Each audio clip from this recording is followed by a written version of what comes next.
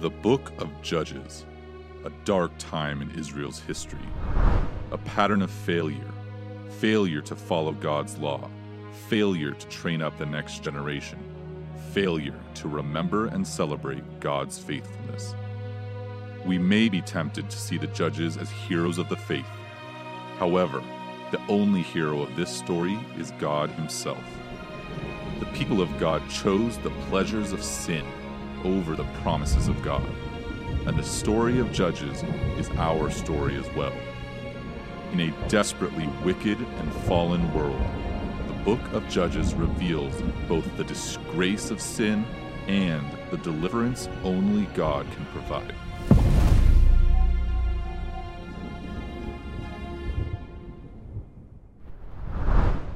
Well, we finally made it to the end of the book of Judges. I know that you may have felt a little bit like we've been waddling through the gutter, but we've made it. A book that began with such incredible promise of God to be a blessing, a leader, a provider, a protector for his people, has completely slid into incredible disgrace. The first 16 chapters, we had some incredible stories that allowed us to see not just the disgrace of man. I mean, chapter after chapter, we were able to witness their idolatry. We were able to witness their rebellion, their outright disrespect and wickedness before God. But in each and every time, we also saw the gracious response of God, who empowered a broken person and use them to deliver his people for his glory. The first 16 chapters allows us to see the disgrace of sin and the gracious deliverance of God, and how God just loves to take broken people and inspire them and empower them for his work and his glory. But the last 5 chapters of Judges have been different. There's no heroes. There's no redemption. There's just a continued and graphic spiral into chaos. That's where we pick up our story, what began with so much promise has ended in a disgraced state. We've seen a disgraced home mixed with a disgraced spiritual leader, and when those two combined, we find ourselves in a broken culture that has ended and finalized in a disturbing position that we went through last week. And I wish that I could tell you that at the end of the book, these people find union with God. I can't. It gets worse. Turn with me, if you will, please, Book of Judges, chapter 20. The Book of Judges, chapter 20, begins this way, verse 1. Then all the sons of Israel from Dan to Beersheba, including the land of Gilead, came out, and the congregation assembled as one man to the Lord at Mizpah. And now, again, if you remember last week, what happened last week, which was adultery, domestic abuse, gang rape, where someone was dismembered and mailed out to 12 different spots. It was madness, it was crazy, and it led the people to finally ask a question: what happened? How did we get here? And you have a little pocket of hope that as you start chapter 20, that all the people are gathering together, assembled as one man to the Lord, and you have hope. Maybe they've recognized what they needed isn't a king. Maybe they've recognized that the problem isn't political, that it's not social, that it's not financial. Maybe they finally recognize it's spiritual, right? But then we keep going. Verse 2, as all the people gather before the Lord, verse 2, the chiefs of all the people even of all the tribes of Israel, took their stand in the assembly of the people of God, 400,000 foot soldiers who drew the sword. Now the sons of Benjamin heard that the sons of Israel had gone up to Mizpah. And the sons of Israel said, "Tell us, how did this wickedness take place?" So the Levite, the husband of the woman who was murdered, answered and said, "I came with my concubine to spend the night at Gibeah, which belongs to Benjamin. But the men of Gibeah rose up against me and surrounded the house at night because of me. They intended to kill me. Instead, they ravished my concubine so that she died. And I took hold of my concubine and cut her in pieces and sent her throughout the land of Israel's inheritance. For they have committed a lewd and disgraceful act in Israel. Behold, surprise, all you sons of Israel, give your advice and counsel here." Man, there's so much wrong with this section. And it all begins with this duplicitous leader. I mean, once again, it begins with this Levite. And to remind you, Levites, they were the chosen instruments of God. They were called to have a special relationship with God and have a special role for God's people. They were the hands of God. They were the tribe of God. They were to be the instruments of God. They were the clergy, the men of the cloth of their day. So as these people gather together, what seems like a very spiritual and good thing, quickly we realize they're just going through motions. Because as they gather before the Lord, wondering, "God, what should we do?" First, I want you to notice who they brought. As everyone's seeking, "God, what's going on? What do you want us to do?" They came armed, didn't they? 400,000 soldiers. They already came with their decision made. They're just asking God for agreement, not direction. Everyone gathers before the throne of God with our 400,000 soldiers, number one.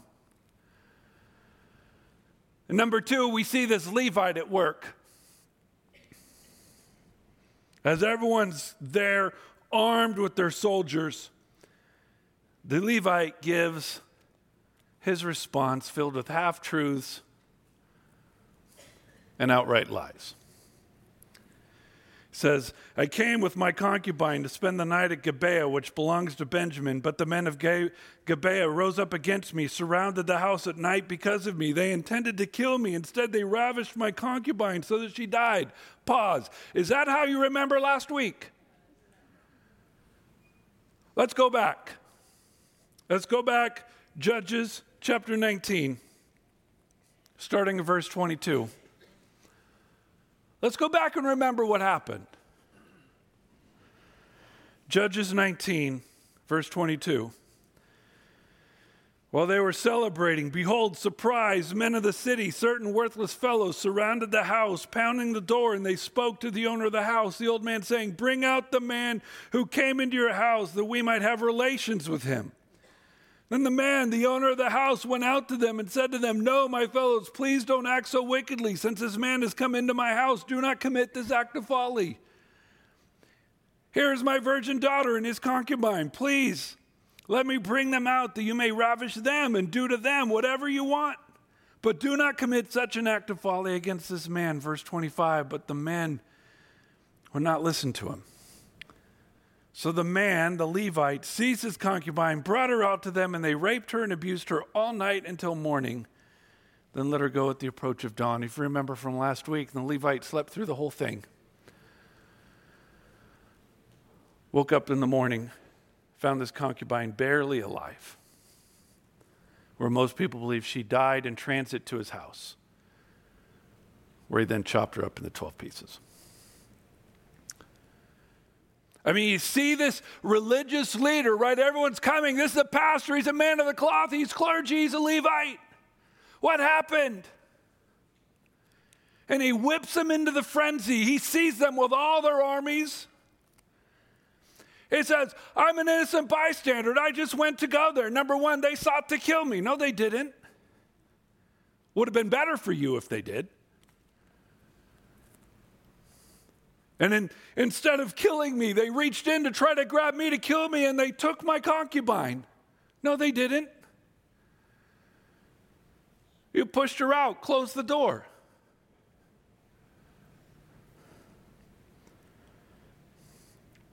Now, I don't think any one of us should look past what the men of Gibeah did. But let's be honest. This Levite sinned too.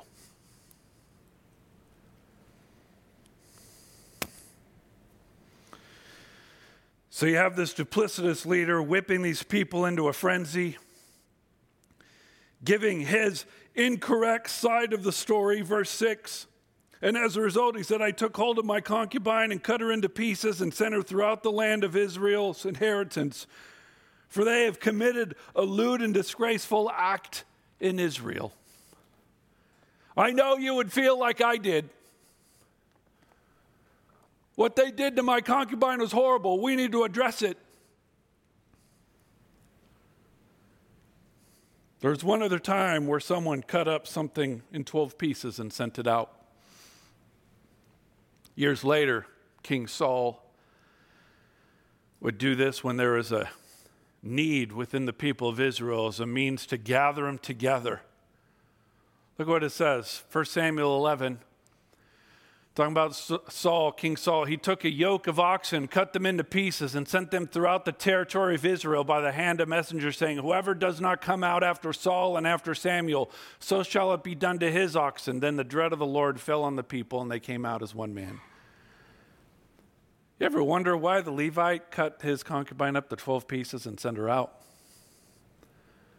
Most believe it was a similar message. Same thing's going to happen to your wife if you don't act. This innocent Levite, air quotes, took his position, his moral high ground, his false piety, chose to be an instrument of God, the mouthpiece of God, and whipped these people into a frenzy. And so they would be instruments of his vengeance, instruments of his will instead of God's will.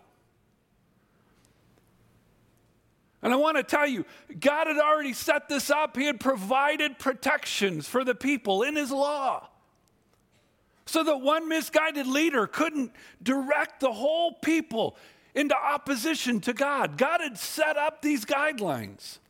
Look at this in Numbers. The book of Numbers, chapter 35. This is a law of God. If anyone kills a person, the murderer shall be put to death at the evidence of witnesses. Hey, murder's not okay. God wants to have justice, but no person shall be put to death on the testimony of one witness. How many witnesses is testifying in this case? One. Why do you think God said, hey, listen, you got to have more than one witness?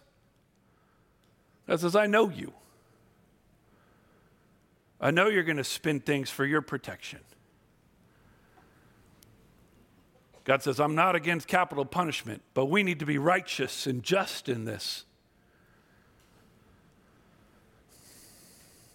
He continues, look at what he says in Deuteronomy 13. If you hear in one of your cities, which the Lord your God is giving you to live in, anyone saying that some worthless men, that's exactly what happened in Gibeah, same phrase, worthless men have gone out from among you and have seduced the inhabitants of their city, saying, let us go and serve other gods whom you have not known. Then you shall investigate and search out and inquire thoroughly. Listen, if you start hearing that something funky is going on in another town, don't show up with your 400,000 soldiers. Investigate it thoroughly.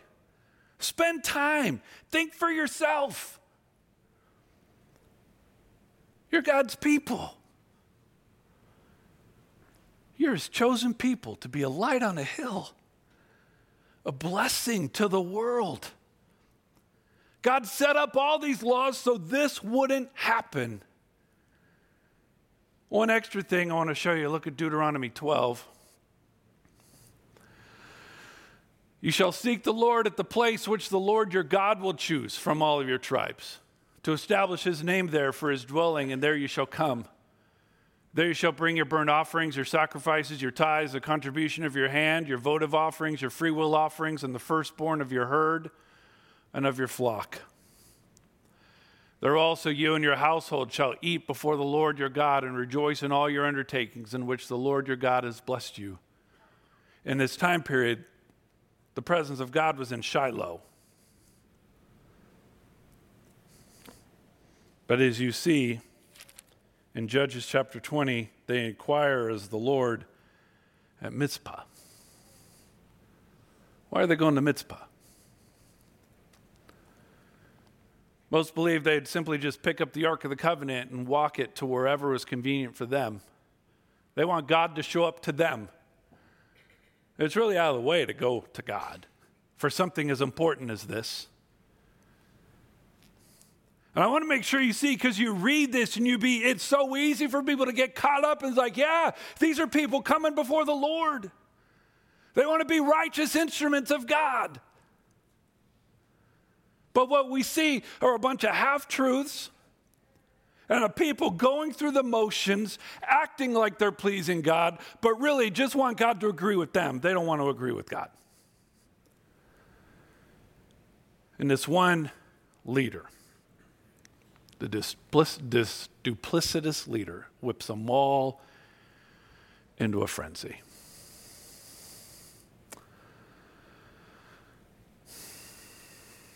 Nothing is as it should be. It may look spiritual, it might sound good, but at its core, there are leaders and masses of people going and failing in everything God had demanded of them.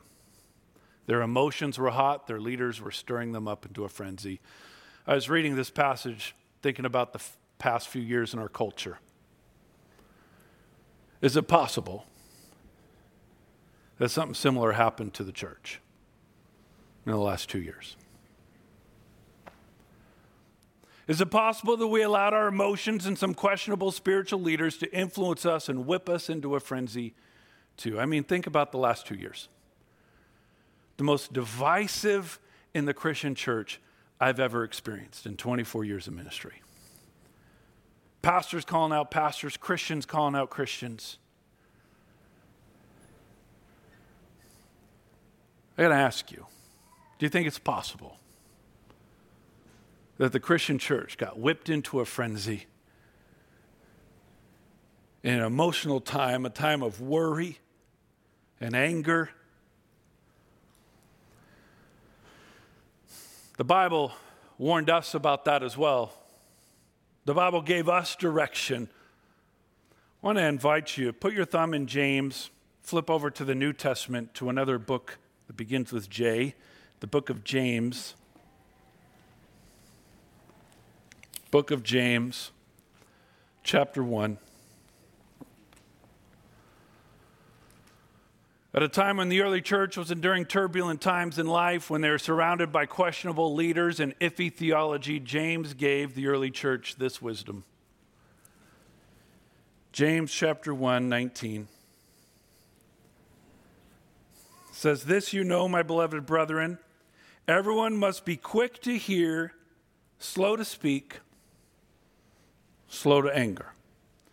For the anger of man does not achieve the righteousness of God. Therefore, putting aside all filthiness and all that remains of wickedness in humility, receive the word implanted, which is able to save your souls.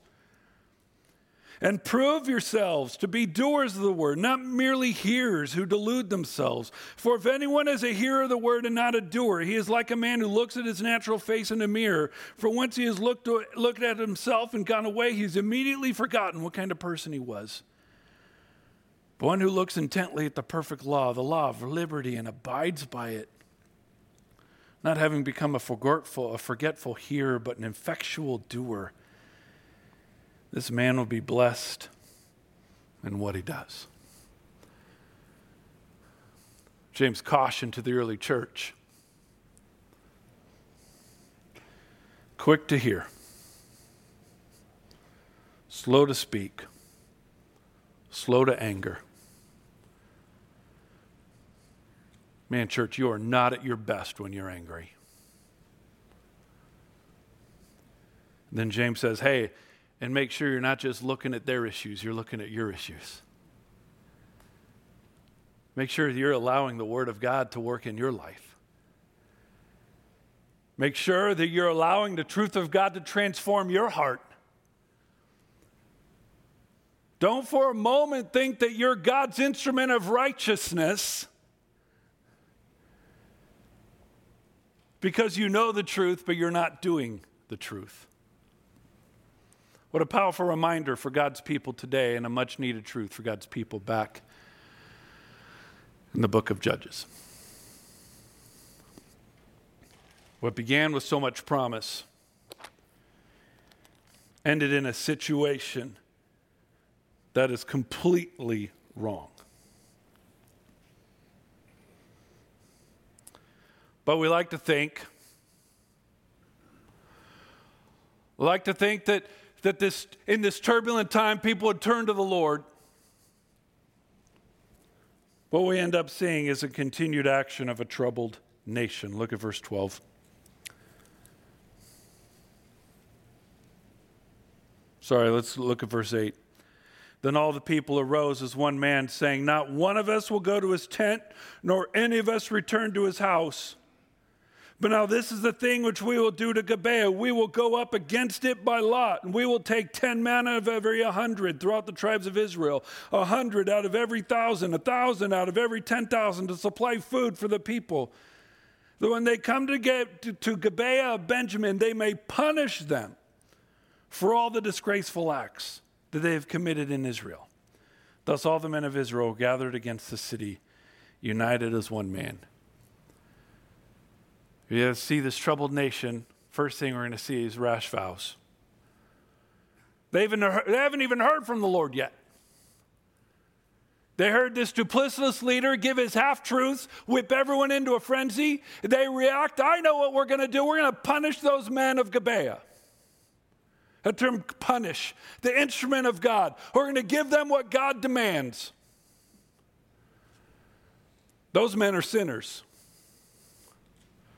And if you've been going through the book of Judges, you might be thinking, what? Yes, the men of Gibeah are sinners. So are just about every man in Israel at this time. Idolaters, adulterers. I mean, sin was rampant, but all of a sudden, everyone's uniting against this one group. And again, I'm not defending the people of Gibeah. What I want you to recognize is the way all of these people all of a sudden decided they're going to be God's righteous hand against this sin without addressing any of their own. And they make this rash vow. We're all in this. We're all in this together. It's us against him. Verse 12. Again, we have this hope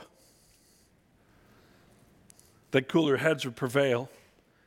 As 400,000 people strong come, verse 12, then the tribes of Israel sent men through the entire tribe of Benjamin, saying, what is this wickedness that has taken place among you? Now then, deliver up the men, the worthless fellows in Gibeah, that we may put them to death and remove this wickedness from Israel. Fair question. Most people would be able to agree those men in Gibeah were wrong. What they did was criminal. What they did should not be allowed. But see, the men of Gibeah were part of the tribe of Benjamin. The tribe of Benjamin react to people calling out their sin much like we react when people call out ours. Not with humility, crying out for mercy, but with rebellion and anger. Look what they did. Verse 13, end of 13, it says, but the sons of Benjamin would not listen to the voice of their brothers, the sons of Israel. The sons of Benjamin gathered from the cities to Gibeah to go out to battle against the sons of Israel. From the cities on that day, the sons of Benjamin were outnumbered. 26,000 men who draw the sword beside the inhabitants of Gibeah, who were numbered 700 choice men. Out of all these people, 700 choice men were left-handed. Each one could sling a stone at a hair and not miss. I mean, these were gifted guys. Then the men of Israel, aside Benjamin, were numbered 400,000 men who drew the sword. All these were men of war. First thing we see are rash promises. People of God gather together. People of God decide, we don't need to wait for God. We're going to judge that person's sin without addressing our own, by the way. And we'd love to see the people of Benjamin say, hey, you know what? You're right. Let's address this sin. But the people of Benjamin, they respond much like we do. Anyone else do that? You work so hard to hide your sin. You work so hard to validate your sin. Then someone calls you out on it. What's the first thing that comes out of your life, out of your heart, out of your mouth? Rarely is it humility. I cry for forgiveness. That's not what comes out of mine. So often we want to defend ourselves. We want to fight for ourselves. War is what just comes out. And that's what came out here. You have a troubled nation, half of it making rash vows. The other in their stubborn commitments. They don't want to address sin. They don't want to call wrong. And that's what takes us to the third point, which is hard lessons. By the way, I don't want you to miss the disparity of troops. You have 400,000 on one side. You have 26,000 on the other. This is what happens. Verse 18. The people of Israel are now in civil war. Verse 18. Now the sons of Israel arose, went up to Bethel, inquired of God, and said, who shall go up first for us to battle against the sons of Benjamin? And the Lord said, Judah shall go up first. I'll hit pause there for a minute. Good for them. Kind of. They didn't say, hey, God, should we battle? What'd they say? Hey, God, we're fighting. Who do you want to go first? God says Judah first. Now, I want you to notice something. In your Bibles, it might say Judah shall go up first, but shall go up is in italics. Anyone else have that in their Bibles? What that means is the people who interpreted Scripture added that. Because in the Hebrew, it just says Judah first. Hey, God, we're fighting them. Who do you want to go first? Judah. That's it. Let's go back to Judges chapter 1. Judges chapter 1, verse 2. Remember, this is the very beginning when God told them, I want you to go conquer the promised land. Look at what God said. Verse 2, the Lord said, Judah shall go up. Behold, I have given the land into his hand. Shall go, meaning to rise up with authority, to make it happen in God's power. That phrase, shall go, in verse 2, does not exist in Judges 20. In Judges chapter 1, hey God, who do you want to go? You guys go up, my power, I'm before you, you're going to win. Chapter 20, hey God, we're going to go fight. Who should we go? Judah. Look what happens, verse 19. In the Hebrew, you begin to wonder, you begin to think, I don't think this is going to go well. Verse 19. So the sons of Israel arose in the morning and camped against Gibeah. The men of Israel went out to battle against Benjamin, 400,000, and the men of Israel arrayed for battle against them at Gibeah. Then the sons of Benjamin came out of Gibeah and fell to the ground on that day 22,000 men of Israel. First day of battle. Israel. Outnumbering 400,000 to 26,000. Lose 22,000 people and lose the battle. Maybe I would get them to return to the Lord, right? We have hopes. Okay, maybe they're going to get it. Verse 22, but the people, the men of Israel, encouraged themselves, arrayed for battle again in the place where they had arrayed themselves the first day. So their response, okay, another round. Let's go. They set everyone up in line. They have their plans. They have their strategies. Verse 23, then the sons of Israel went up and wept before the Lord. Doesn't that sound weird? They went up before the Lord until evening, inquiring of the Lord, shall we again draw near for battle against the sons of my brother Benjamin? You already set it up. You're already going. They're not asking for God's direction. They're asking for God's agreement for their plans. Hey, God, we're going to go. Will you bless us?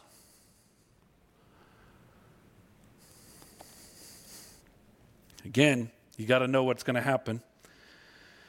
And the sons of Israel came against the sons of Benjamin the second day. Benjamin went out against them from Gibeah the second day and fell to the ground again. 18,000 men of the sons of Israel. All these drew the sword.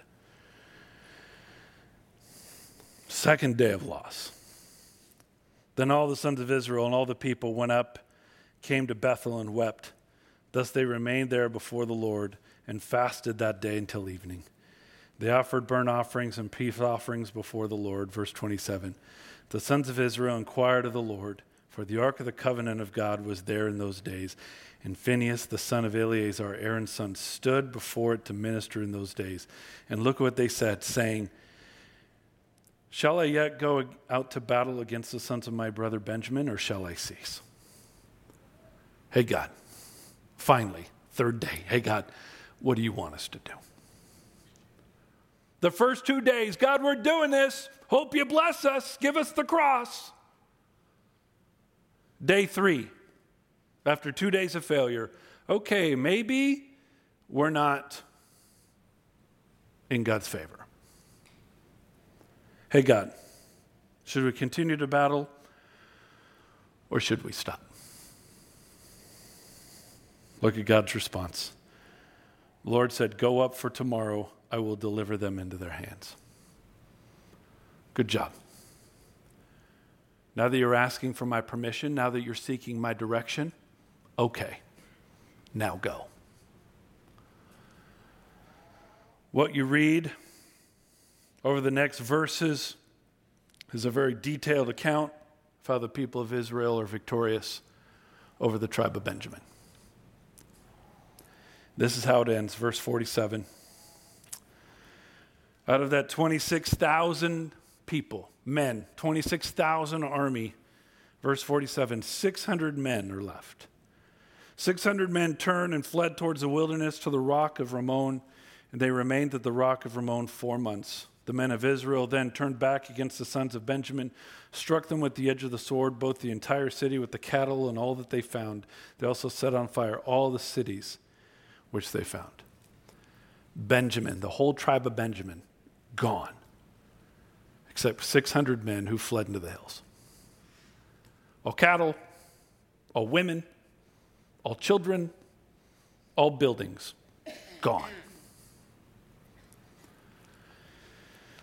We finished chapter 20. We're emotionally exhausted or done, but now we think, okay, then maybe we're through then, right? Maybe we're finished.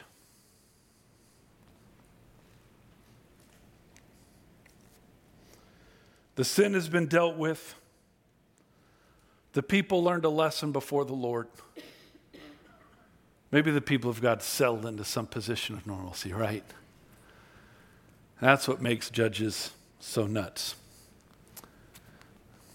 Chapter 21, and the best title I can come up with it is A Crazy Ending. After all that, after 20 chapters of a cycle of sin and restoration, after 4 chapters of just craziness,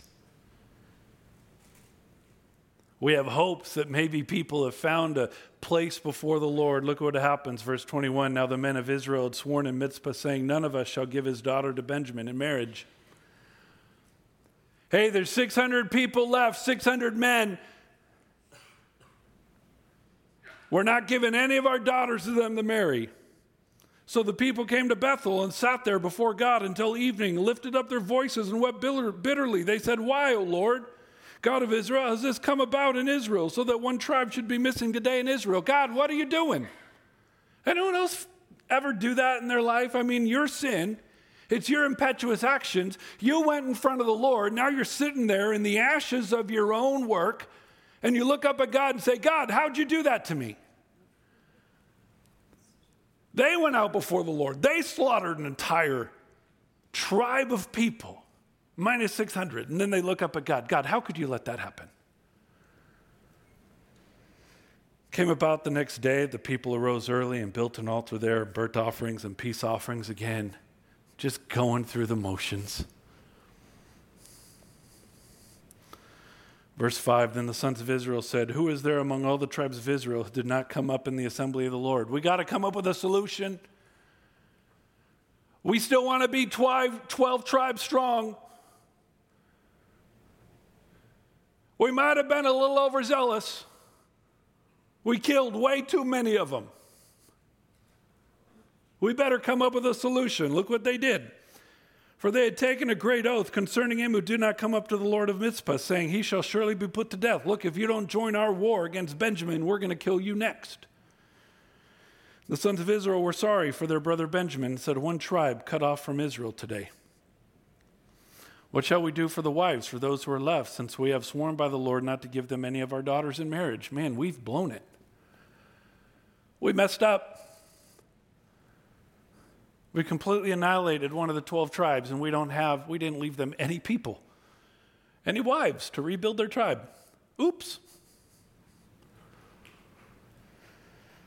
Again, they make up their own crazy answer, and they said, what one is there of the tribes of Israel who do not come out to the Lord at Mizpah? And behold, no one had came from the count of Jabesh Gilead to the assembly. For when the people were numbered, behold, not one of the inhabitants of Jabesh Gilead was there.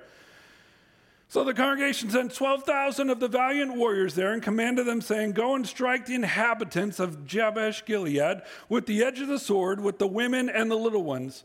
This is the thing you shall do. You shall utterly destroy every man, every woman who has lain with a man. And they found among the inhabitants of Jabesh Gilead 400 young virgins who had not known a man by lying with them. And they brought them to the camp at Shiloh, which is the land of Canaan. So here we go. Their answer? How do we put the family back together? Let's go kill this other tribe. Let's go knock out this other city. We got 600 men up in the caves that need wives. So find 400 daughters that aren't married, save them. Everyone else dies. Just to keep up. Verse 13. The whole congregation then sent word and spoke to the sons of Benjamin who were at the rocks and proclaimed peace. Okay, hey, we're good. We killed your entire tribe and chased you into the mountains. Let's be friends. Benjamin returned at that time. They gave them the woman whom they kept alive from the women of Jabesh Gilead, yet there were not enough. Hey, here's 400 women we stole from these people that we killed. And then someone who's good at math says, hey, I think we're short 200. The people were sorry for Benjamin because the Lord had made a breach in the tribes of Israel. So many people just read through that verse. Who's at work here? This is God at work. I mean, these people of God are in opposition to God. Verse 16, then the elders of the congregation said, what shall we do for wives for those who are left, since the women are destroyed out of Benjamin? They said, there must be an inheritance for the survivors of Benjamin, so that a tribe will not be blotted out from Israel. We cannot give them wives of our daughters, because we promised that we wouldn't give our daughters to the sons of Benjamin. What are we going to do? 200 people still need wives. So they said, behold, surprise! Hey, here's a great idea. There's a feast of the Lord from year to year in Shiloh, which is on the north side of Bethel, on the east of the highway that goes up to Bethel to Shechem, and on the south side of Lebanon, just in case you need to know where that is.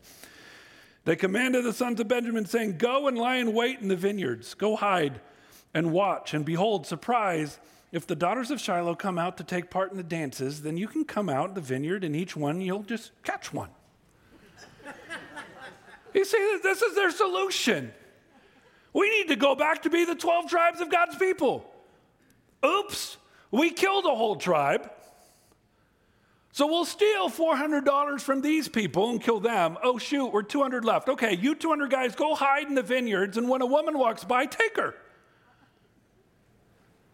It shall come about when their fathers and their brothers come to complain to us, we'll say, give them to us voluntarily, because we did not take for each man Benjamin a wife in battle, nor did you give them.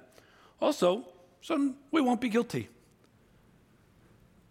We want you to give your daughters, but don't say you're giving your daughters. Let them take your daughters, and you just be okay with it, and then we're all good.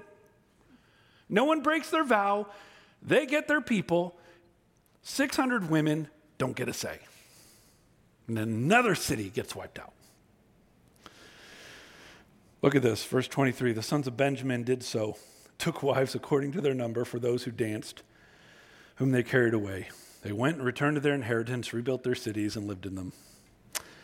Verse 24. The sons of Israel departed from there at that time, every man to his tribe and family. Each one of them went out from there to his inheritance. That's how the story ends. The people legitimize assault, kidnapping, sex trafficking as a way of dealing with this problem. Then everyone loves the solution and everyone goes back home to their ordinary lives.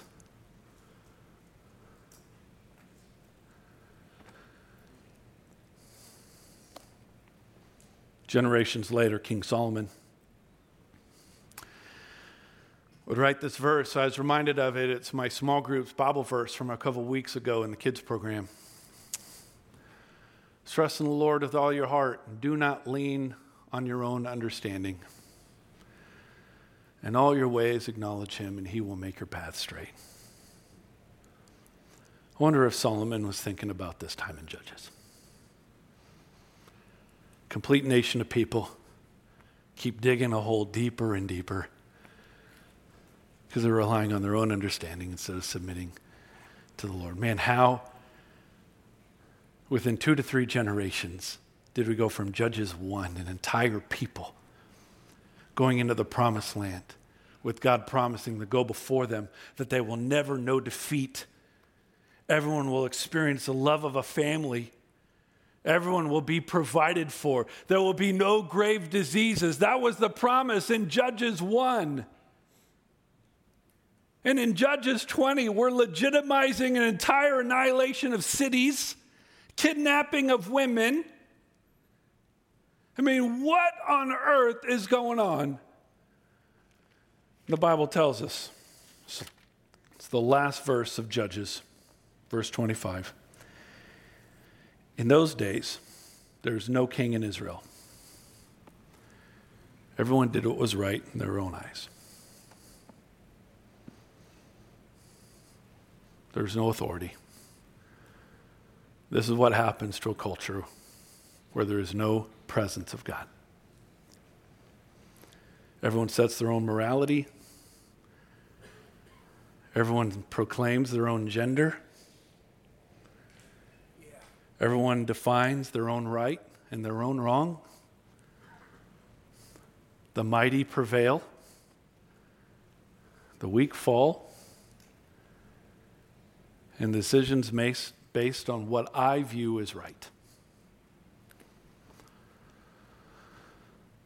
What began as a family problem ended up with a crazy culture and the gang rape of a woman, which led to civil war, which nearly wipes out an entire tribe of people, which drives the people to approve of violent acts towards hundreds of women.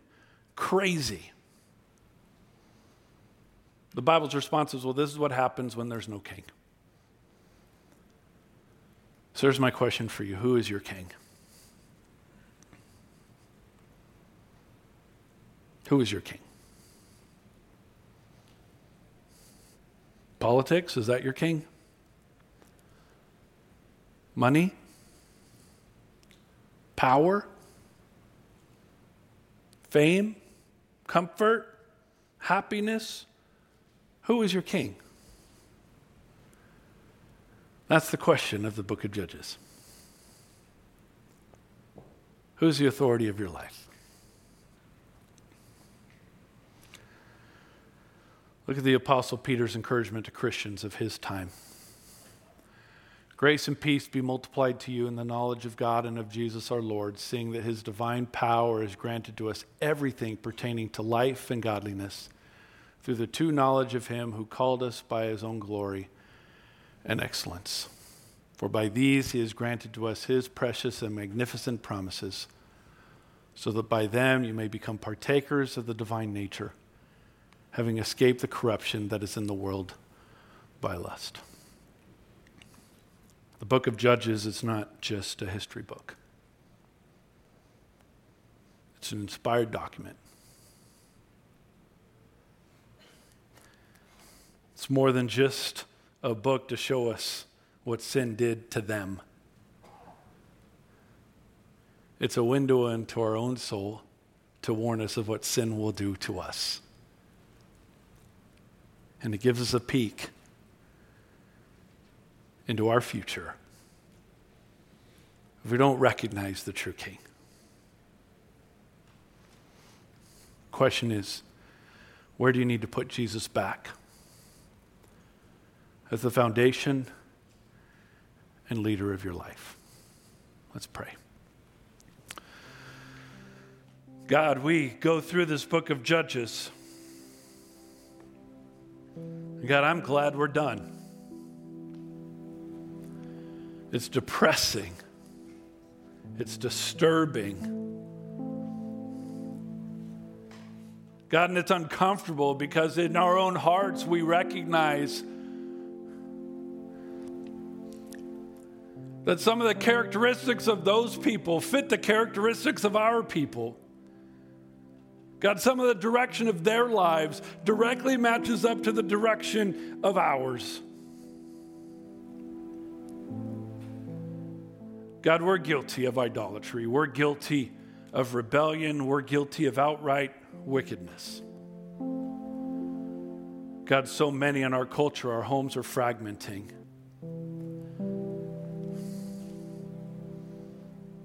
God, there's many times our spiritual leadership has been lacking.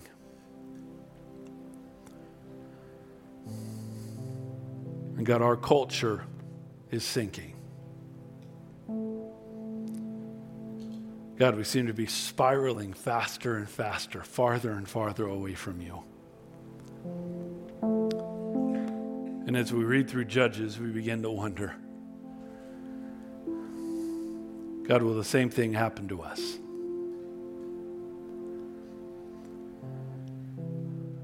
God, we're grateful for your word that you allow us to see the answer. God, the answer is to put you as king of our lives.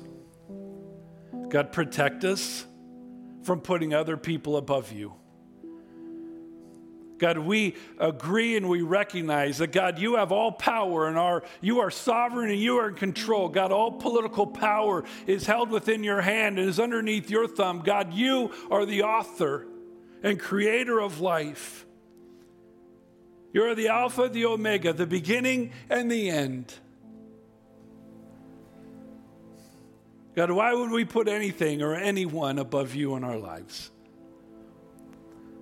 So God, now my prayer is that you will open our eyes and help us to see right now areas of our lives, areas of our homes, areas in our churches, areas in our community, God, that don't have you as King. And God, help us to surrender those areas to you. God, those of us who are struggling in our homes, in our marriages, God, change our heart from being the perfecter and corrector of our spouse. God, renew our focus and allow you to be the author, perfecter, and changer of our hearts. God, grow us that we might be used to be a restoration in our marriage. God, help us to be better models to our children and our grandchildren. God, as a church, protect us from being distracted by things of this world and help us to be about what you've called us to be. an instrument of your glory, a reflection of your grace and your truth, God, that we might be instruments of you to help people understand the power of Jesus still at work today. God, we do pray. We do pray for our future. God, we ask. We continue to pray for peace in our land. But more importantly, God, we pray that people would have peace with you. May that start with us as we surrender our own lives to you. God, we lift our sins. We admit our failures.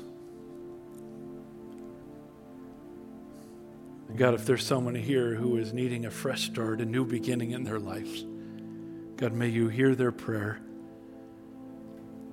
and may you respond as you promised. May you forgive them all of their trespasses. Fill them with your Spirit, God, that they might experience a peace that's beyond human comprehension. And may you transform their life just as you promised. Make them a new creation. No longer a vessel of sin, but an instrument of righteousness and glory. God, we're grateful for the chance we have of renewal and restoration. God, may you use us, our broken vessels, our flawed perspectives, God, our broken beginnings. May you empower us. Fill us to the fullness of Christ Jesus and give us faith that you are able to do far more beyond anything that we can ask or even imagine, according to the power that's already within us. We bring all these things to you in the name of our King, our Savior, Jesus Christ. Amen.